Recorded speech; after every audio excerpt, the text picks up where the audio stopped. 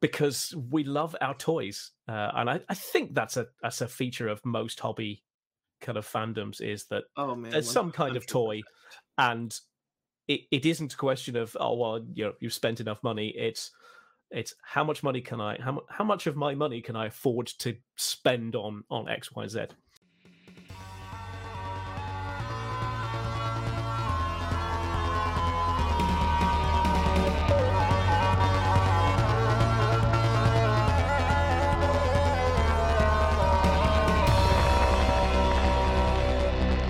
Welcome back, everyone, to another episode of Conversation. I'm Brandon T. McClure, with you as always on this journey through fandom and fandom podcasts and what have you. I think that's getting lazier every week. But today I am here to talk to Robert Kirk of the D20 Future Show. That was a really fun conversation. I really liked listening back to this one. I know I say that all the time. I say it's a really fun conversation the whole time, but I've been talking to some really cool people, and I'm really enjoying doing this, so you'll forgive me if I keep repeating myself every week. Robert comes from across the Atlantic, from the United States, where I am based, to talk to me about his podcast, the D20 Future Show, which I think would still be doing this campaign. I talked to him a couple months ago at this point, because I pre-record these, but he was doing a superhero campaign set in the year 2035. He'll tell you all about it. I learned a lot about the D20 Future campaign for D&D. I learned a lot about D&D. This was a really informative podcast interview for me. I don't really have too much to say up top, though, so I will actually mention a few things that are going on across the Fichtner Podcast Network, because it's a really important time for us right now. June is our 5th anniversary, and our 5th anniversary will be coming up on June 12th, which is a couple days after this podcast airs. So please check it out. We are putting up a brand new episode, a brand new special. I believe I called the Fichtner Podcast Annual 2021. We've already recorded it. It's a lot of fun. A lot of us are saying, and I think this is true, it's probably the best thing we've ever done. My co-host of the Fichtner Podcast, Sparks Whitty, who I talked to on 2 episodes of this podcast, he put this whole thing together, and it was a really great time, and I think you guys are going to really enjoy it. And if you like this podcast, then chances are you're probably going to like the Fichtner Podcast, so what better way to jump in than the 5th anniversary. I can't believe we've been making podcasts for 5 years. We started with 1 show, and now we have, I think this is 7. So there you go, and more to come. There's, of course, plenty of other shows on the Fichtner Podcast Network, such as the Fichtner Podcast. This coming week, we're going to be talking about Sweet Tooth. This past week, we talked about The Conjuring, The Devil Made Me Do It. We've got Basement Arcade and Basement Arcade Pause Menu. There's a new episode coming out actually tomorrow when this drops. There's Fichtner's Watch, which is starting Loki soon. And of course, guys, I can't reiterate enough, and I'm sorry I'm going to repeat myself, but the 5th anniversary is something special. I can't believe we're here. I hope you guys check it out, and I hope you guys like it. But I'm not here to wax poetic about my podcast network. I am here to tell you about this show, Conversation. If you'd like to be a part of this podcast, part of the show, part of this conversation, email me, fakenerguys@gmail.com. The link is in the description below, as well as you can find everywhere else with me. I'll tell more about the links after the interview. But I'm very interested in getting into different types of fandoms. So if you have a fandom podcast, a geek podcast, a sports podcast, a gaming podcast, anything, please feel free to get in contact with me at fakenerguys@gmail.com or on my personal social medias. I always check everything. All right, I think that's enough rambling from me. So without further ado, here's Robert Kirk from the D20 Future Podcast.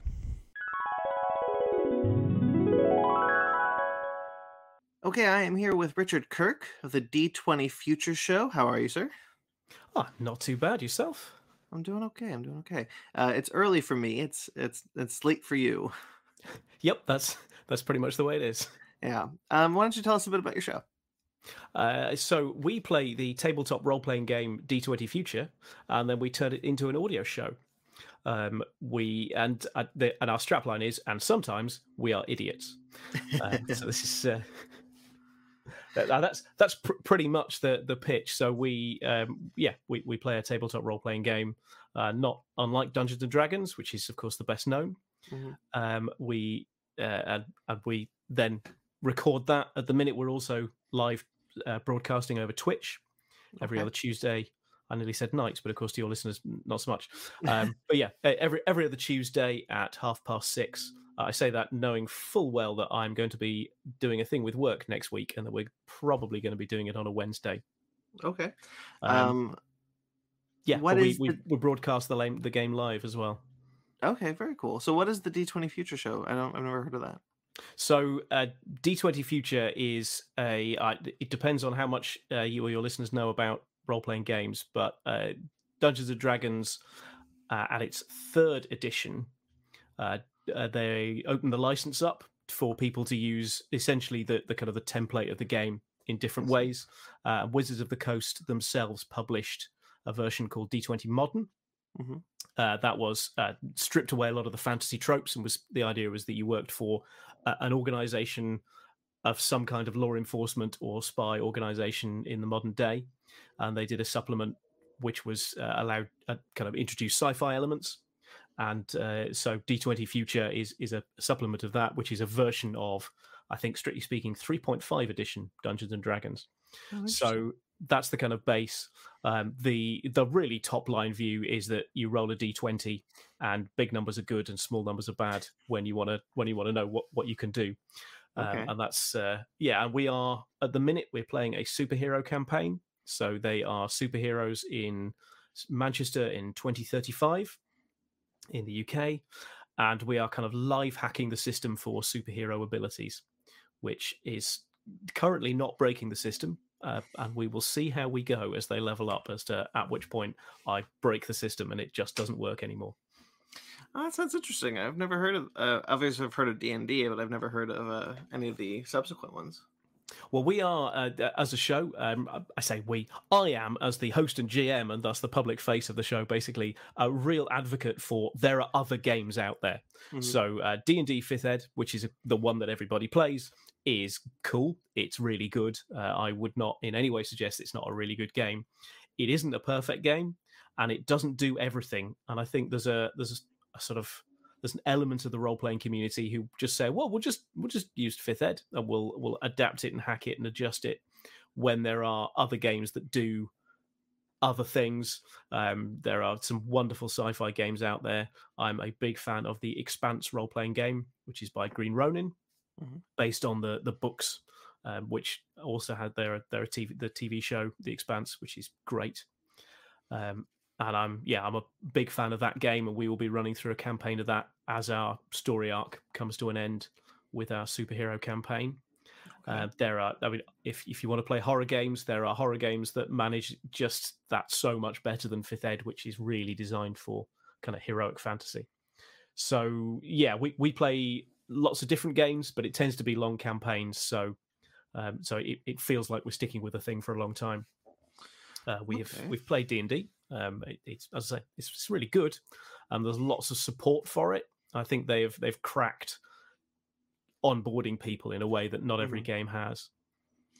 The most I know about D&D came from a episode of Do Go On. Okay. Yep. They did an episode about it, and I was like, oh, this is really interesting. I mean, D&D is really good fun. I know one of the other hosts of your Fake Nerd. Is it? Fake Nerd Podcast. You've got Fake Nerd Podcast in big letters underneath, so that's what I've called it. It's Fake Nerd Real Fan, I think, is the specific show. Is that right? No, we have I don't think that's us, Fake Nerd Real Fan. If there is another show, I gotta talk to them. No, we have Fake Nerd Podcast, we have Basement Arcade, we have Basement Arcade Pause Menu, Fake Nerds Watch, and Fake Nerd Book Club. Those are our shows. Okay. Well, I heard it was one of you guys, because you were one of them. I recognize you talking about how they caught up on Critical Role. That's our co-star Ryan. He just caught up on Critical Role, and then our co-host Ben, he plays D&D. So. Ah, right. Okay. Yeah. Oh, interesting. So someone who watches Critical Role but doesn't play D&D. Well, he's creating a role-playing game. Ah, right. Okay. So he's creating one of his own. Mm-hmm. Okay, so that's really cool. I had no idea.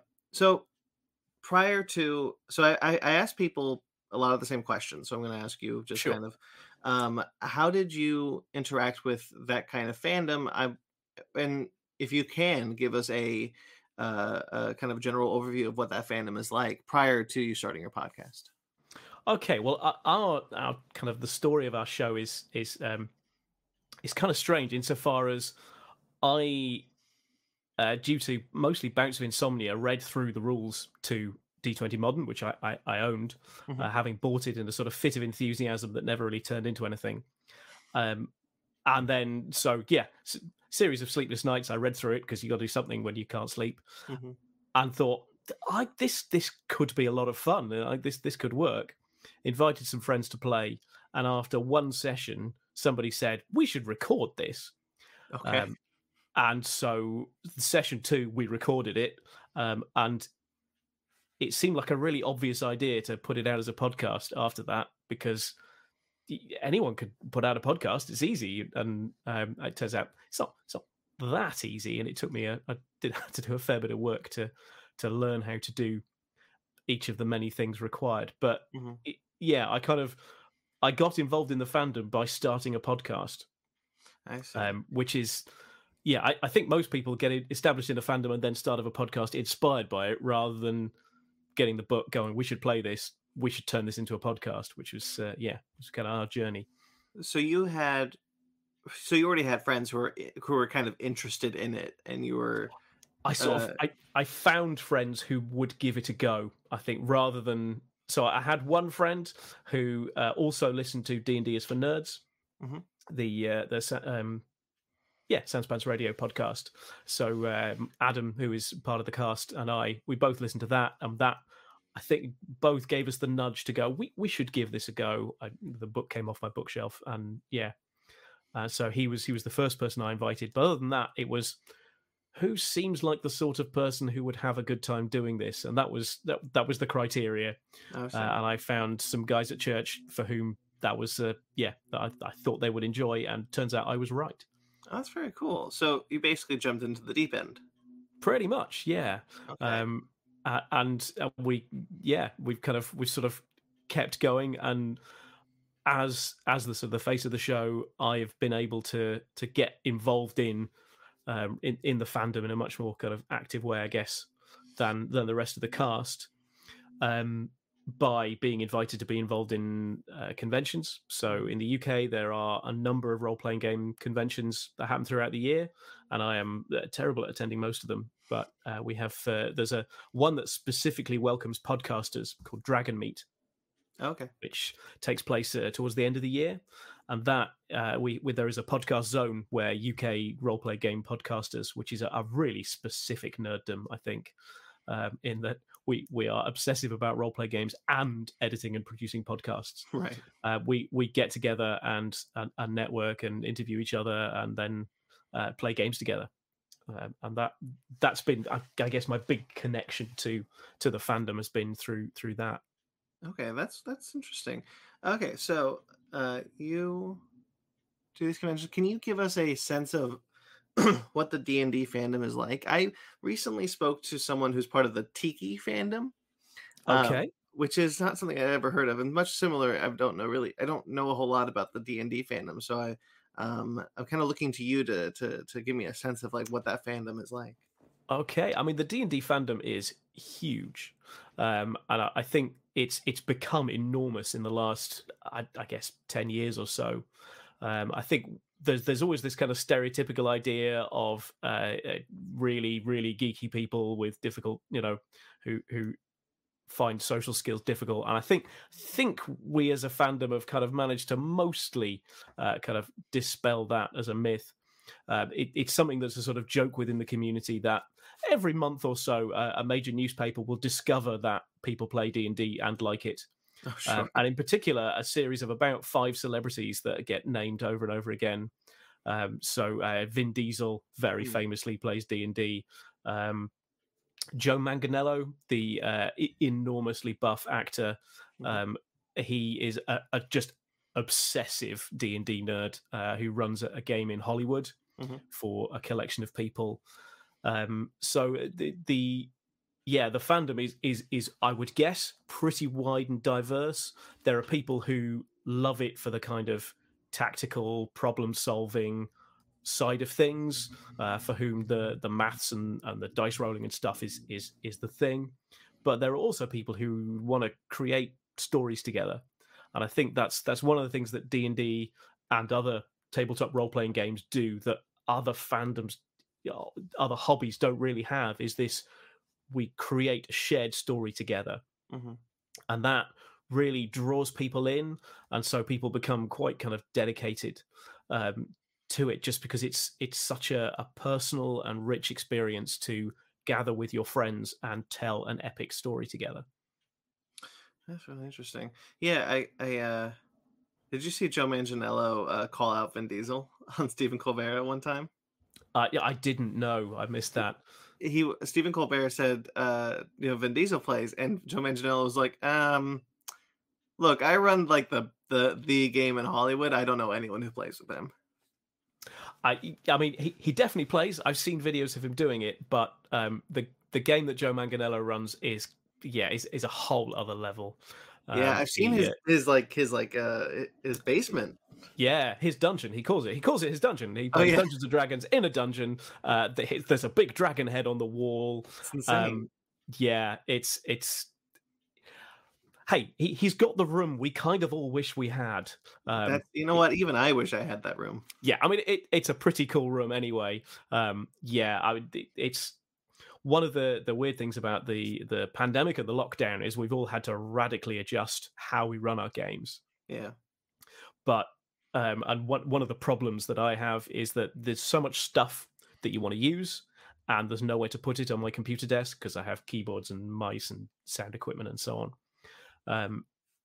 When you're playing at a table, there's normally it's a little better. I suspect Joe Manganiello's table has enough room to put most of your things, and of course he has racks and racks of miniatures and scenery and so on, all mine of which are all in those cupboards. I don't have the same scale of stuff that Joe does, but that's okay. Hey man, someday your podcast will take off, and then you'll be able to do it. I mean, I'm fairly certain that it's have a podcast, fame and money. That those are it's the one inevitably follows the other. That's the plan, right? Yeah, that's totally it. I've been doing this for 230 episodes, Victor Podcast, and that's the next step. So yeah, inevitable.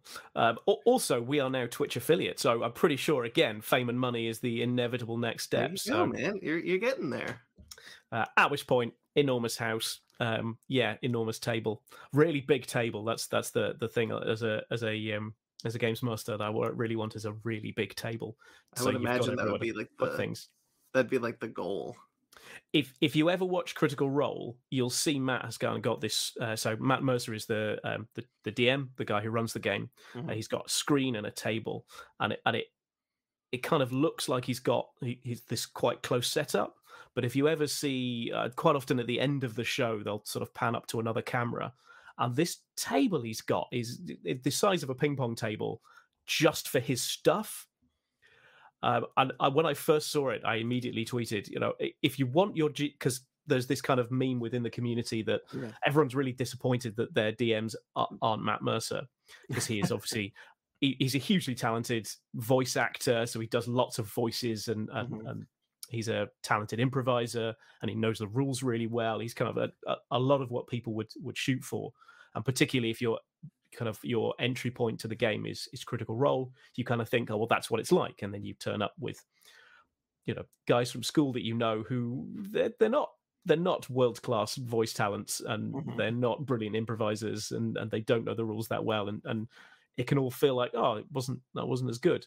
Well, give your DM a table that big, and he will be, he'll be a lot closer to being Matt Mercer than you might think, because he's not going, oh no, where's the thing? Because you've got room to lay out your books, room to lay out all the miniatures, right? Enough dice, all that stuff. Dice is one of our obsessions within the hobby. We love dice. I have a friend who collects dice. That's full of dice. Oh, wow. I think I'm seen as a bit of a dice purist in that I don't have that many. Well, you just showed me a box of dice, though. Yeah, it's not very many dice. Yeah, and not only will people have an enormous amount of dice, but also spend a lot of money on dice. So I mean, I like to have sets of dice. So where is it? Ah, here it is. Here's the box of dice that I will use most of the time. So that's kind of one set with a couple of add-ons. And then this box is for when I'm DMing in particular. So I'm going to need lots of D20s, but you might need more dice. When people come over, obviously they need their own set of dice. So I've got spares. That's the thinking. But people buy metal dice. They buy custom-made, beautiful dice with fancy fonts. There's a Kickstarter running at the minute for dice that connect with Bluetooth to your phone or your laptop that have programmable lighting up patterns. Oh my God.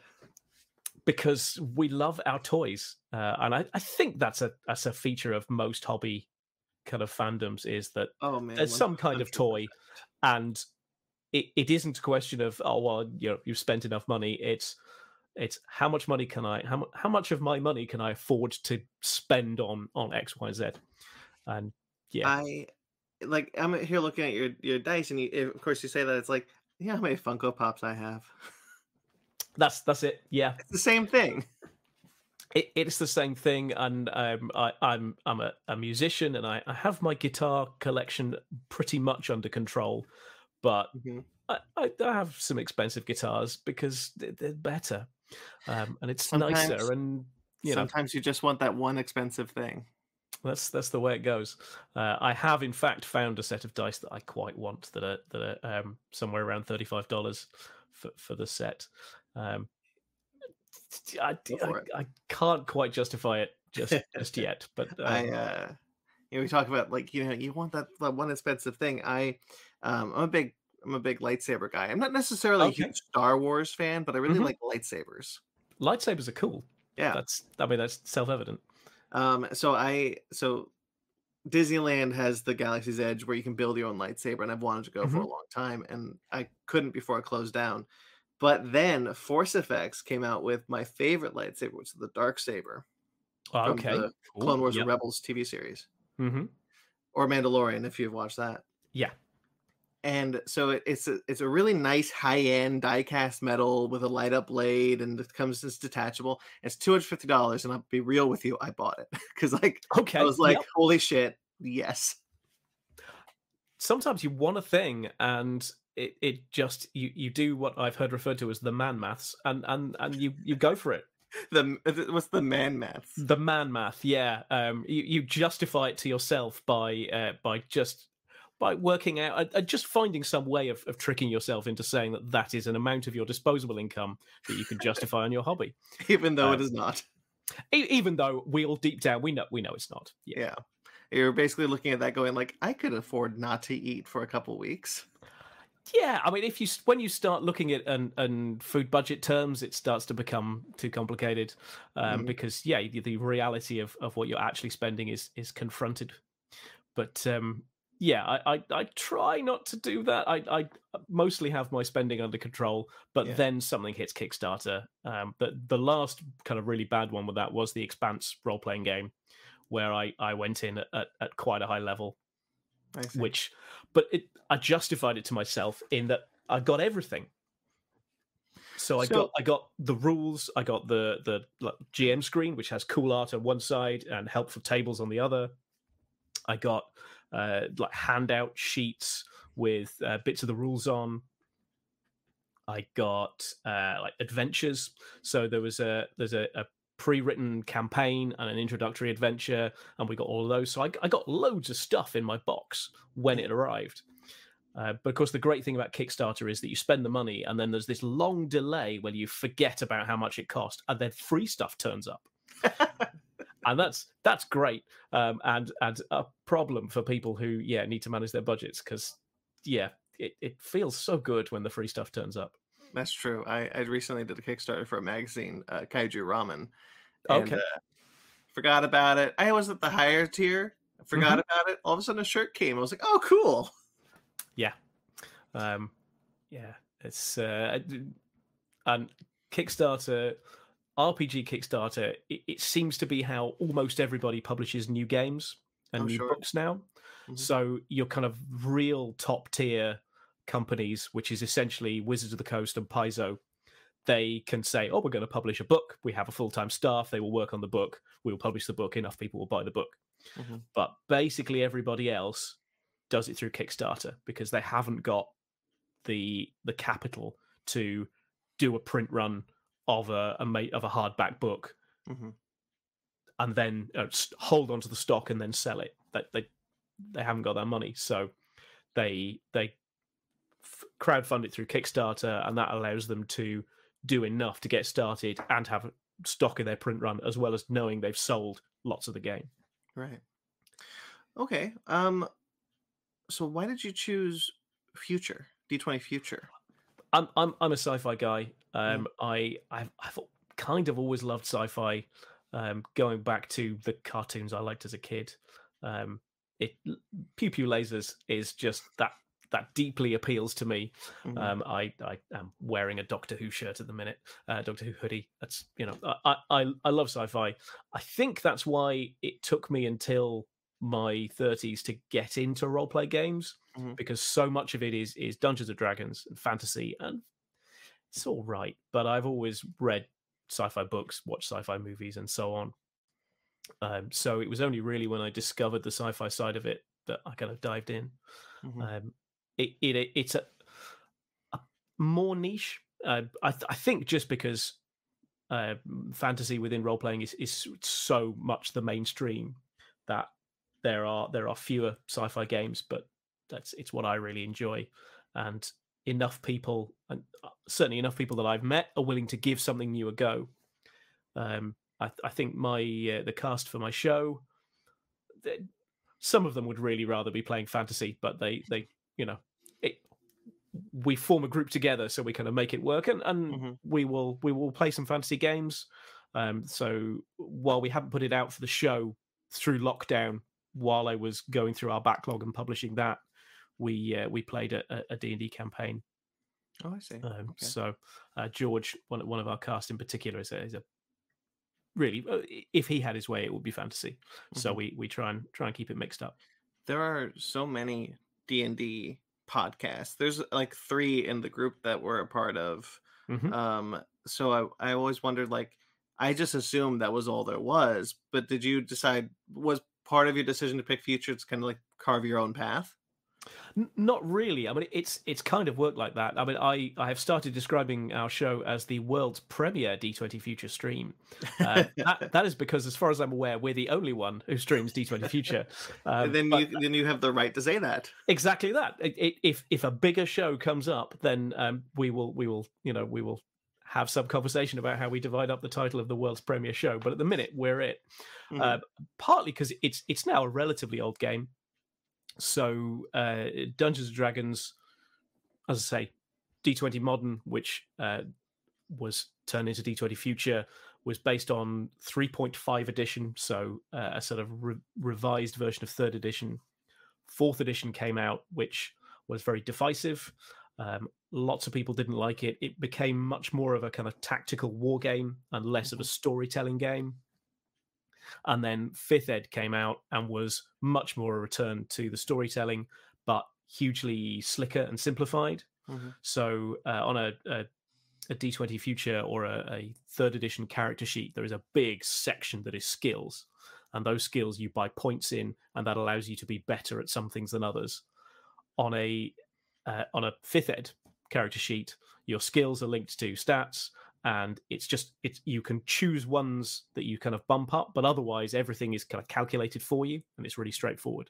So that kind of improved slickness means that it's just much more accessible, and so that has become so popular that the kind of 3rd edition game that I'm playing is maybe a bit old fashioned. Mm-hmm. It's the one I know. And I think that fundamentally is for me is I've put the time in to learn how it works. So this is what we do. If everybody in the cast really wanted to move over to a 5th edition version kind of sci-fi game, I definitely look at it and try and learn it, because the rules of 5th edition are pretty straightforward. But it's once you've invested the time in learning one of these kind of big sets of rules. They are so complicated that it does just take a bit of time to get around it. Sure. And that's not so tricky as a player, but as someone running the game, you really do have to have a good idea of how a lot of it runs.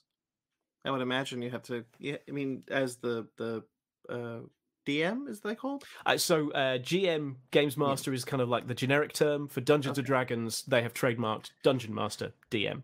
So they're often used interchangeably, but yeah. But you have to keep all that.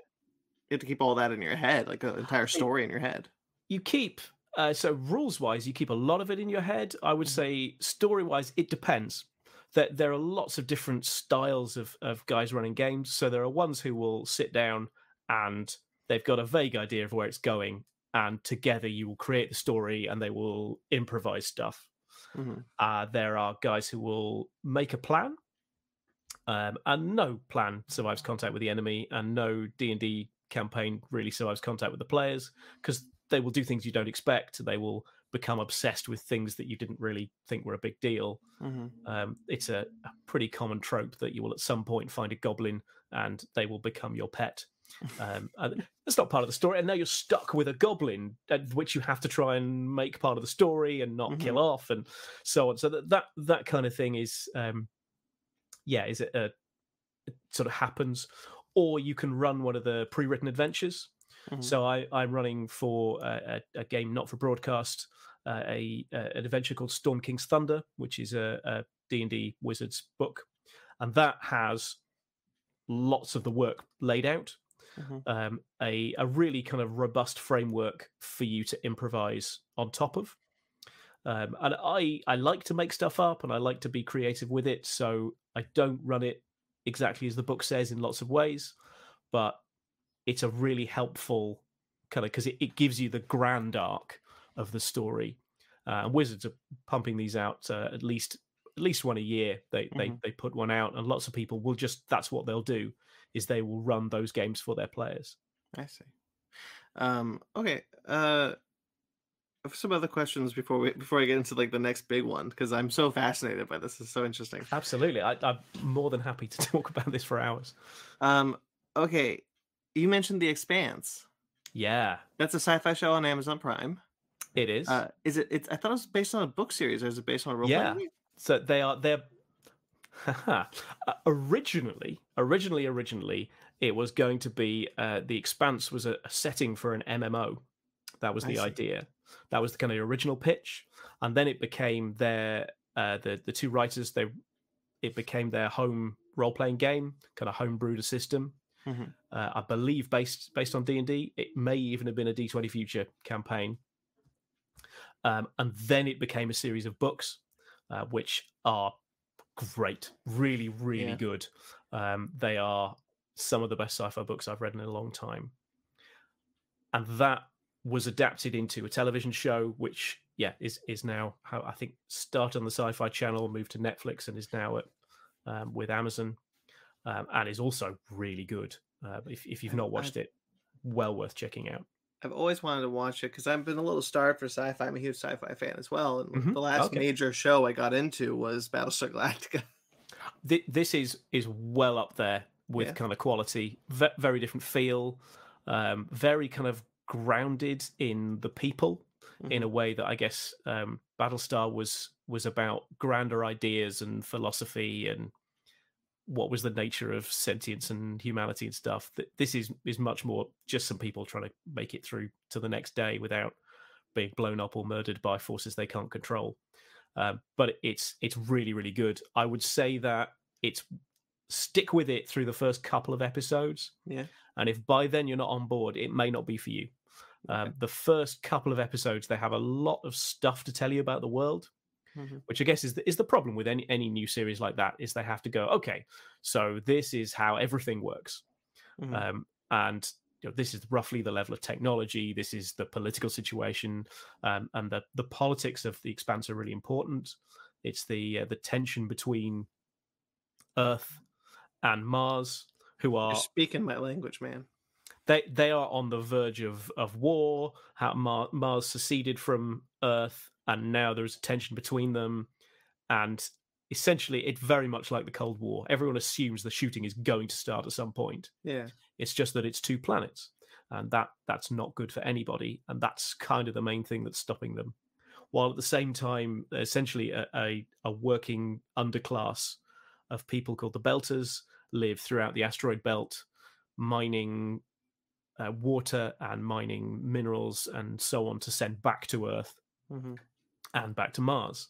And they are kind of this third part of this really uneasy truce.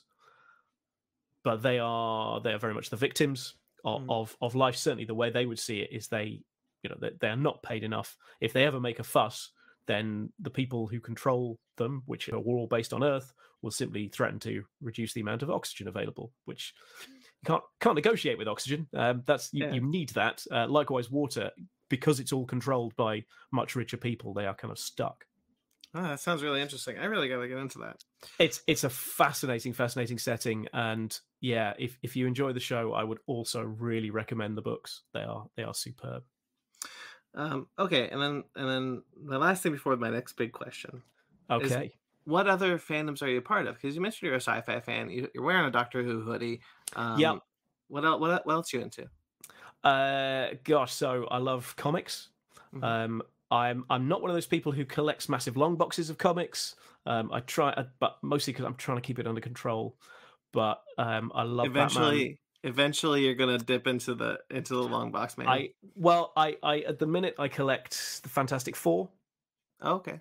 Since that started, I'm a huge fan of. Let me get this right. It's Kurt Busiek's Astro City, which is like a love letter to comic books. Vertigo published it for a bit, and then Vertigo stopped being a thing. And every now and again, I tweet Kurt saying, "Where's the more Astro City? We need more." But I have but that's been published for decades, and I have now the trades bar one. So I have all of the trades except for when Vertigo published it. When I have all the single issues for that. A load of Batman graphic novels. A few Marvel ones, but I find Marvel a bit harder to get into. I think you kind of need to read it all, and I haven't the time, brain space, or money for that. I'm a huge comic fan as well, and for a while I was mostly DC, and then I started getting into some Marvel, and through like the current X-Men run, I've kind of got into Marvel pretty heavily. Sure, I think I don't go past a comic book shop very often. I have to make a specific kind of trip to it, so that's helped. But Free Comic Book Day has been a bit of a time when I've onboarded to something. It's always fun. I mean, it's a great day, and you get to read lots of stuff, and every now and again, one of them blows your mind. I first really started collecting with Aphrodite 9, which is a Top Cow line. I'm very familiar with the artist for that book. I mean, his art is stunning. Yeah. Unfortunately, the stuff that seems to be most successful for him is not really my thing. But Stepan Sjej, which is I heard him interviewed, and he said that's how you say his name. I've always heard Sejic because he came to my. So I used to work at a comic book store. Oh, okay. And the very rare time that he came to the States to do conventions, he also wanted to do some comic book stores. So we were like. So it was like, how do you pronounce the last name? And the people there at Top Cow said it was Sejic. Right. He says, or the one time I heard him say it, it's Shage, as in it's like Sean Connery saying the word sage. That was how he explained it. That's stuck. You still kind of need a bit of a run up with Stepan Sjej, but he is an unbelievably talented artist, and his Aphrodite 9. I fell in love with. It had dragons and cyborgs, and just I was in. If you like his art and you like Batman, he did Harleen. Yes, which I haven't got yet, but it's kind of I know is there. It's really good. He also did a fabulous but much too short fantasy series called Ravine. Oh yeah, I just picked that up. I was about to read that. In which he is allowed to design dragons, and he really, really goes for it. It's my only warning to you is that you will get really into it and then it will stop. And again, every now and again, I tweet him and ask him if and I think the latest plan is he might do some illustrated novels. But I think while Sunstone and the books around that are such a success, and while DC want him to do cover art, his own personal projects are kind of less of a thing. Well, he has a Patreon now, which I'm subscribed to, where he's doing a mech book, a fantasy book for webtoons, actually. And he says he'll return to Ravine someday, but it's kind of in the back burner. Okay, what's the mech book? Because mech is one of those things that I also very much hardwired to cheer me up. I'll I've got your Facebook. I'll send you some of the designs. They're pretty great. Awesome. He's doing a series called Achilles Shield Maidens. Okay, I believe it's called. And he started as like warm-ups for designing mechs, and he's like, I guess I'm making this into a story now, and it's a bunch of like kind of Evangelion-esque mech. Okay, sweet. So it looks really cool. Excellent. Yeah, I love mecha. I've never really found an anime that I got into. Pacific Rim was pretty much the most perfect thing designed for me that there's ever been. Pacific Rim. Have you caught up with The Black yet? Yes, it's excellent. It's so good. I loved it. And such brave storytelling as well. I will say nothing because listeners or viewers may not have seen episode 5 yet, but well, just episode 1. I mean, episode 1. Episode 1 ends, but episode 5 really gets it. That moment, which just immediately I took to Twitter and started to search for and found other people having the same reaction to that same moment, and I felt seen. I think the Pacific Rim, The Black, to me is the follow-up I want the Pacific Rim Uprising to be. I had a great time with Pacific Rim Uprising because they were giant robots smashing giant monsters. I was in. Sure.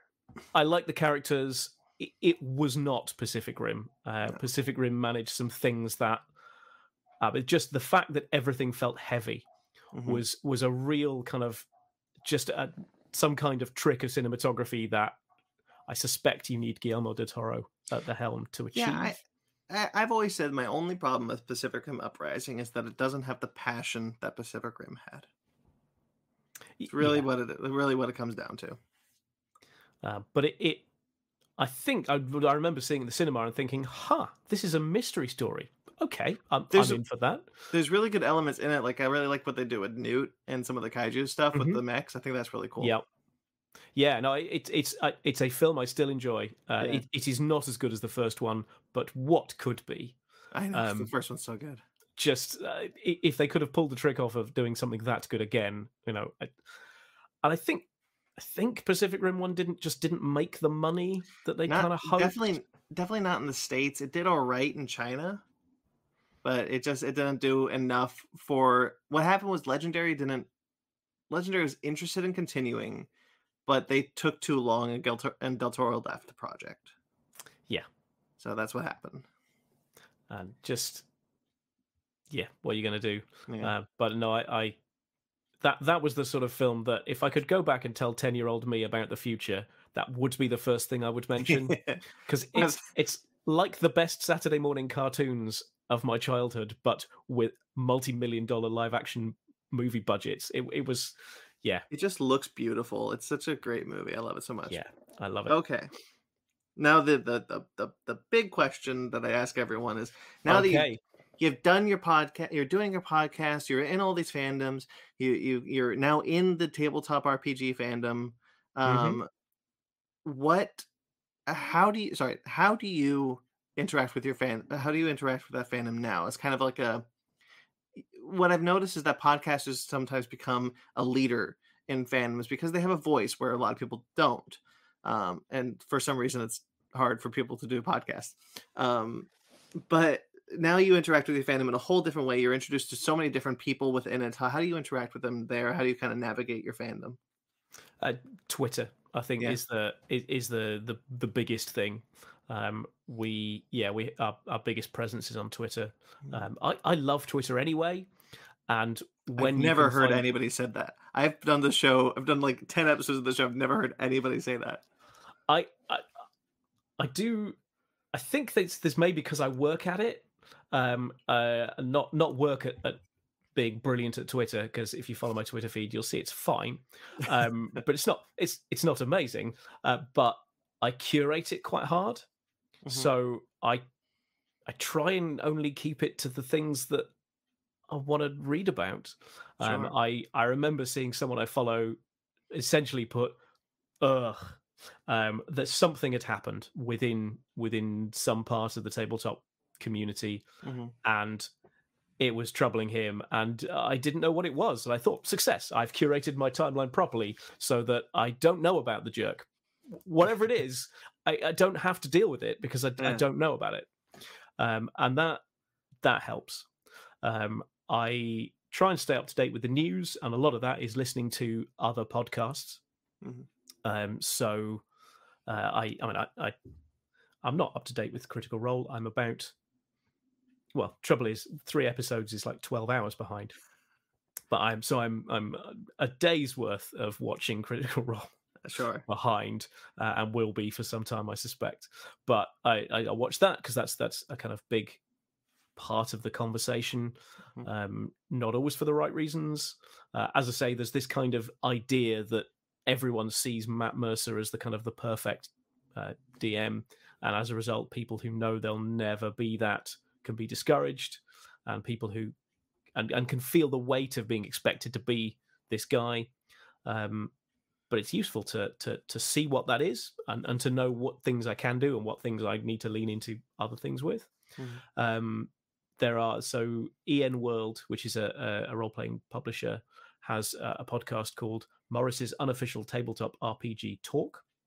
I think that's what it's called. And they are, as far as I'm aware, the only news show where the main focus is RPG news.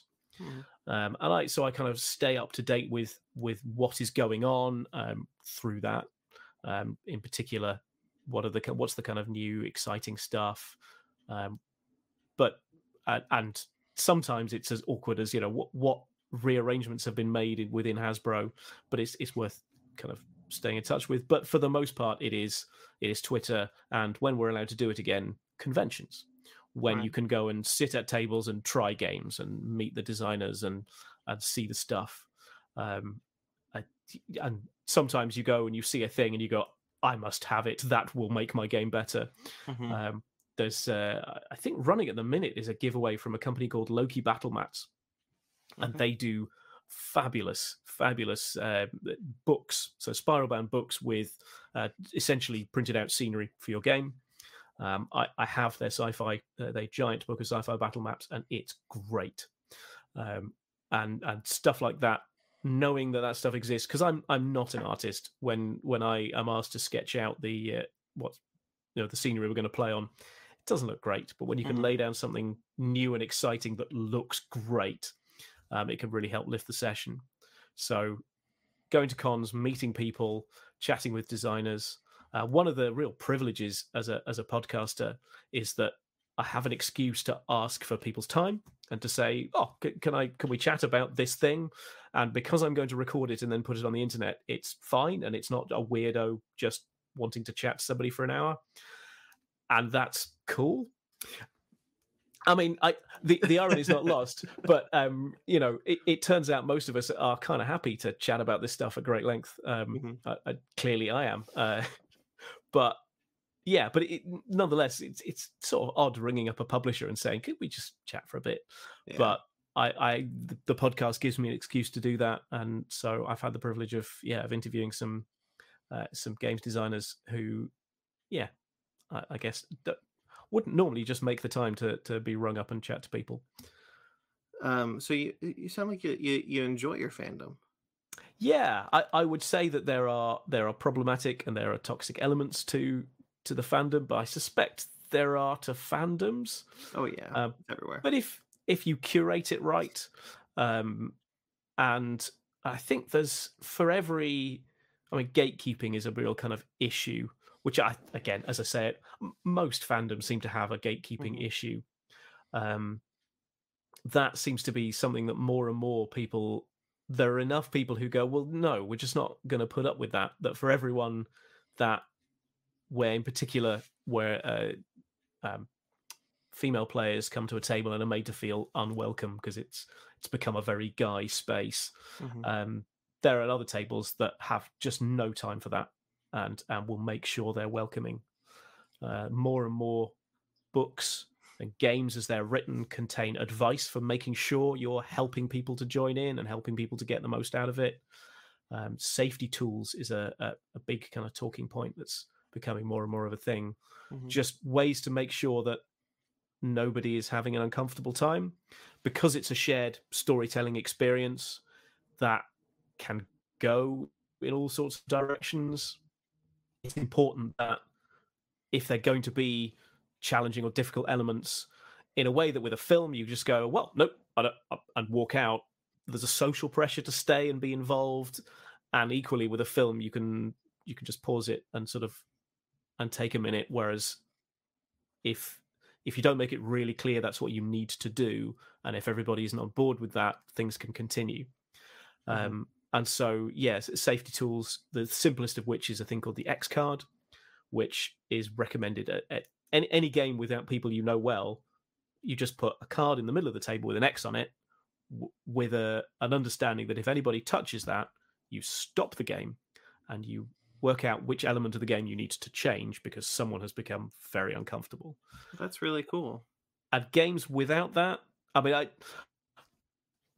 my style of game is pretty PG. That's just kind of my that's what the games I like to run. Kind of or PG-13 because in America, that sex is not a big thing in my games. Romance isn't a big thing in my games, but a lot of that is driven by the players. If that becomes something that kind of becomes part of their character, maybe it is, and you have to kind of work with it. But working out how to make sure that everyone is safe, if you're going to, particularly with horror games where the content can be really challenging, that's something that you need to think about. But I mean, something as simple as one of the recurring monsters in our game are giant arachnids, and not everyone is cool with that. And it's important to check if someone has a real problem with something like that they say, and and the game can be adjusted to compensate for that. So yeah, I would say there are, for every person who makes the fandom toxic, there are increasing numbers of people who are working at how to teach people to make it inclusive. So it isn't just that people are wanting to, but they're being shown how. Right. And so you will hear lots of talk about Session Zero and Lines and Veils, which are just Session Zero is what you do at the beginning of a campaign to say, okay, this is the sort of thing we're doing. Let's make sure we all want the same thing. Because if someone wants a kind of elaborate romance story and other people want an action thriller, that isn't going to work. And you just need to work out what you want. But also allows you to say, okay, this sort of thing might happen, but we're just going to draw a line under it and say that happened. Or rather, we'll draw a veil over that and just say it happened. And other things that this won't happen. This is a line in our game. We won't cross it. And that allows people to feel safe. That's really interesting. I had no idea about any of that. It's the sort of thing that you only really discover by engaging with other people. As I say, it's becoming more and more of a common thing to put in your rule book to say, okay, this is how to make people feel comfortable with this. I believe horror games have been doing it for a while. I'm not a horror guy. I just horror doesn't appeal, so I wouldn't reach for a horror game. So, you might want elements of that in it. And your latest episode that I caught up with covered some of the Alien franchise. Oh yeah. Alien is a great movie. Aliens is a much better movie for me. It's got guns and explosions, and that's much more my vibe. And you can kind of, I sometimes I like to include that kind of element in my game, but I wouldn't make horror the main focus of my game. So without engaging with designers and other people who have more experience in this sort of thing, I wouldn't have come across it either. But yeah, it really helps. I have one more question for you, if you don't mind. Yeah, absolutely. How do you feel about tabletop RPGs being portrayed in media? Like, do you think it's like accurate, or like I watched Community and they have a pretty famous D&D episode? I would say that it is mixed, but from my knowledge of everything else, in my 20s I used to play a lot of paintball, and the way paintball was portrayed in any kind of media drove me crazy. I mean, Community manages pretty much to go, guns and paint pellets, but that's the last association with paintball we have. But nobody wears full face masks in any kind of TV or movie paintballing sequence, so it just doesn't look like paintball. Whereas I would say that when D&D and other tabletop role-playing games, although it is almost always D&D or some D&D-esque thing, with the serial numbers filed off so you can't prove it's D&D, but it's D&D. When that happens, I would say it's usually a lot closer. It's not always elegant, but they have a thing to do, and it's not show everyone how great D&D is. I think if you want that, then there are loads of web streams and web shows and podcasts that what they really want to do is go, this is cool, look how much fun we're having, rather than tell you about the characters and interacting. So I think Community, really, that episode is about Pierce being kind of driven away from the group and the group's desire to encourage Neil, as opposed to here's how tabletop role-playing works. Although that episode, I think there's a lot that's good about the way it works. The way that Abed kind of explains things, and the central kind of, there's the D20, that's there. But a well-run game would never have spiraled off in the way it did, but I understand why the story had to. I think, again, increasingly it's being portrayed in a positive light, as opposed to it being the thing that awkward nerds do because they can't interact with normal people, which is encouraging. Because actually it's one of the extraordinary things about it, while it has a really kind of nerdy reputation, and I guess hard to argue that it doesn't have nerdy elements, it's also something that you have to gather a group of people to spend time together doing. So it's fundamentally social. Real quickly, I just want to say that if you heard any banging outside, my cat has opened my door and has walked in like a velociraptor. So it was cat or dog, and I can't tell from the shot, but he's a monster. They are. If they're not the center of attention, cats have got a problem, and they only have a few violent tools to fix it. But opening doors. Okay. Anyway, so that's really all I got for you, my man. Thank you so much. This was really great. I want to give you the opportunity now to plug anything you want. Okay. Well, thank you so much for the opportunity to chat about, as I say, tabletop role-playing is a hobby that I love. I would say, first thing, if you have considered giving it a go, or you fancy giving it a go, there are so many free ways to do it that you should do that. D&D has its basic set of rules, and D&D Beyond has lots of free tools. So there are ways to try that out. But almost every franchise you imagine has a role-playing game, and almost every single one of them has a quick start, which is a free, here's how the game works, here's a bit of stuff to get you started, to allow you to try out maybe something different. Gather a group of like-minded friends and give it a go. I would strongly recommend that. That being said, the D20 Future Show is an audio podcast and Twitch stream. We put out an episode fortnightly. At the minute, we're going through a series of lockdown interviews, talking with tabletop role players about how they have experienced lockdown, how they have played role-playing games through lockdown, because it's, I think I said earlier, it's very much changed the way we've played, but for a lot of us, we've just played more, which is good. You can find the D20 Future Show on all good, neutral, and evil podcast platforms. You can find us on Twitter at D20 Future Show. You can find us on Facebook if you search for the D20 Future Show. You can find us on YouTube, where we put video episodes up and the odd other thing. I would say that YouTube is probably not the best place to find us. Twitch.tv/D20 Future Show. You can catch the VOD and you can catch our live broadcasts there. Okay. If I think that's the limit of the ways you can get involved in the show. If you want to email us, you can do that. It's d20futureshow@gmail.com. But if you're not listening to the podcast, then I don't know why you would do that. If you want to know how to get involved in tabletop role playing, then there is a wonderful community of people who would love to show you how. And if you get in touch with me on Twitter, then I will point you in their direction or give you my advice. Awesome. I think that's the end of my plugs. You have you have a SoundCloud and you have your own Twitter account. Yeah, so I have a personal Twitter account, which is at Richard Kirk, which is mostly screaming into the void about politics and then trying to control myself from screaming into the void about politics by retweeting cute kitten videos. I reserve the tabletop role-playing stuff for the D20 Future Show. So they're kind of, I keep them separate mostly because otherwise I end up retweeting everything on both, and that's just crazy. Our SoundCloud is a place where we keep our trailers. So if you search on SoundCloud for the D20 Future Show, you will find a 60-second and a 30-second audio clip, which is me trying to persuade you to listen to the show. But why not just go to our to whichever podcast provider you use and search for us and have a listen there? We have quite recently. I'm going to keep going because you've unleashed me.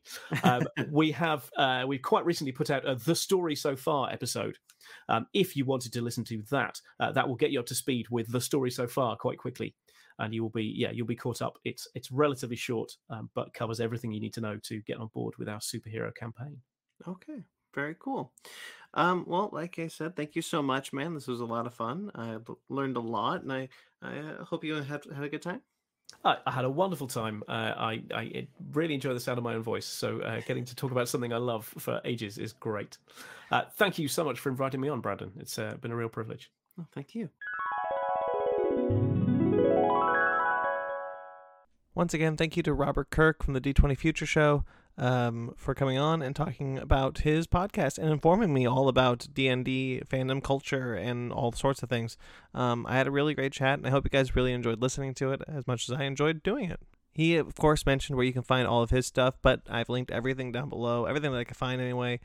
His social medias, his podcast linked. So if you want to subscribe to that show, check out the link below. If you want to subscribe to his Twitter, that's linked below. So check it out. And if you want to check out more from me, you can, of course, check out the links below. I've linked our website, which is FakeNerdPodcast.com, our YouTube page that has most of our shows. We have a bunch of shows on this network. Of course, the Fake Nerd Podcast, which I said up top is doing Sweet Tooth. There's Fake Nerd Book Club, which is kind of on a hiatus now, but we'll probably get that up and running again by the end of the month. Basement Arcade Pause Menu, Fake Nerds Watch, which is starting Loki.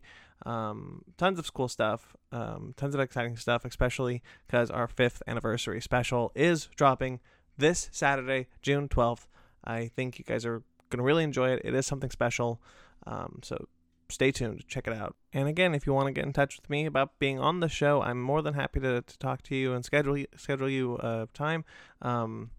That's fakenerdguys@gmail.com, or of course BT McClure on all the social medias.